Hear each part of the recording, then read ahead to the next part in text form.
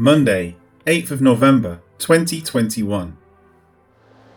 And on my menservants, and on my maidservants, I will pour out my spirit in those days, and they shall prophesy.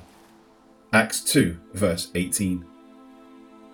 Peter, still citing Joel, continues with the words, and on my menservants, and on my maidservants. The Spirit will come upon the Lord's people regardless of sex. Any who believe in Christ Jesus will receive the promise. In the Hebrew of Joel that Peter is citing, it says, and also upon the menservants and upon the maidservants. Instead of my, it simply says the. In the Hebrew, the words of Joel are qualifying the previous verse of Joel. It had said, I will pour out my spirit on all flesh.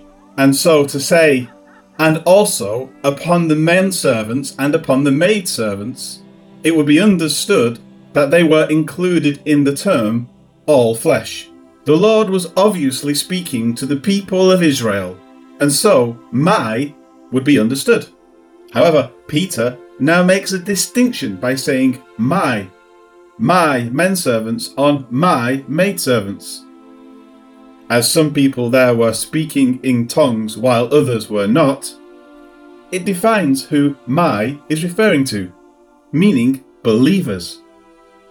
Thus, anyone not having the Spirit poured out on them is not included in my. It is a subtle way of saying, this is what God is now doing.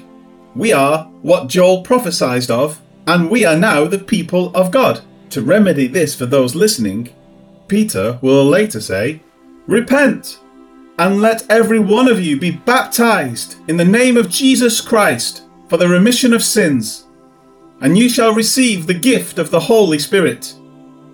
For the promise is to you, and to your children, and to all who are afar off, as many as the Lord our God will call.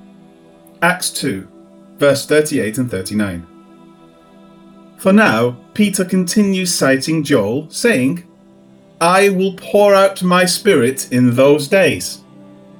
The idea of the pouring out of the Spirit is more than just coming upon a prophet for the purpose of witnessing to Israel, but of coming upon all people, as noted in the words, all flesh, of the previous verse, in both Joel and Acts. It is an all-inclusive pouring out upon any who belongs to the Lord. Further, these words now tell us that those days that Joel was referring to are now these days. The promised pouring out of the Spirit had arrived. With this gift, Peter next says, and they shall prophesy. These words are not found in either the Hebrew or the Greek Old Testament.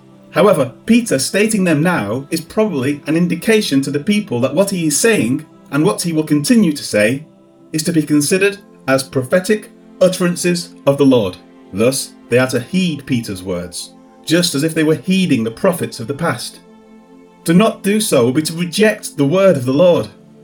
And more, there are times where those who are believers are said to prophesy later in Acts, such as in Acts 11 verse 28, 19 verse 6, and 21 verse 9. Thus, the Spirit is shown in Acts to come upon believers in fulfillment of Peter's words now.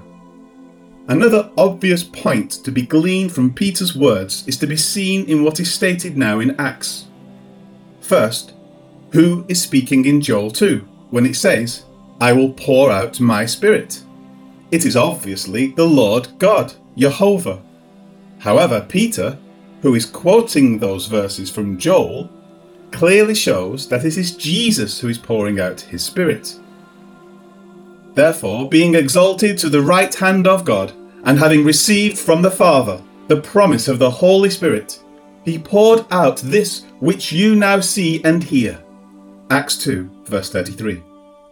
Therefore, Peter is clearly, precisely, and unambiguously stating that Jesus is the Lord God, Jehovah, of their scriptures. This is an important point, that will help establish doctrine later in this chapter, and it will explain why certain things occur as they do here, toward Israel, that are not later expected of new believers later in Acts. Life application. It is necessary for us to remind ourselves that the verses being reviewed in Acts 2 are merely describing what occurred at that time. They do not prescribe anything, and they do not establish any ongoing precedent. In other words, just because something occurs here in Acts, it does not mean that it will occur again. Fire came down on the sacrifices at the tabernacle, and then later at the temple, to show the Lord's approval of those edifices. But that did not occur again. The one demonstration of approval was all that was needed to confirm that he was among his people and had accepted what was built. Likewise, the Lord demonstrates in the book of Acts his approval of his followers and of various conversions of people in an outward manner in order to demonstrate that he has accepted their faith. But this does not set a new precedent that will reoccur later. We should not expect to have a charismatic style conversion when we receive Jesus. In fact, it is contrary to the prescriptive words of Paul elsewhere to expect that. We are to have faith in the Lord Jesus without any external display of his approval, and with that, he will be pleased. Lord God, your word says that if we believe the gospel, we will be saved. It also says that when we do, we are sealed with your Spirit as a guarantee of our salvation. Help us to trust this and to not waffle in our minds as to whether this is true or not. We have demonstrated faith.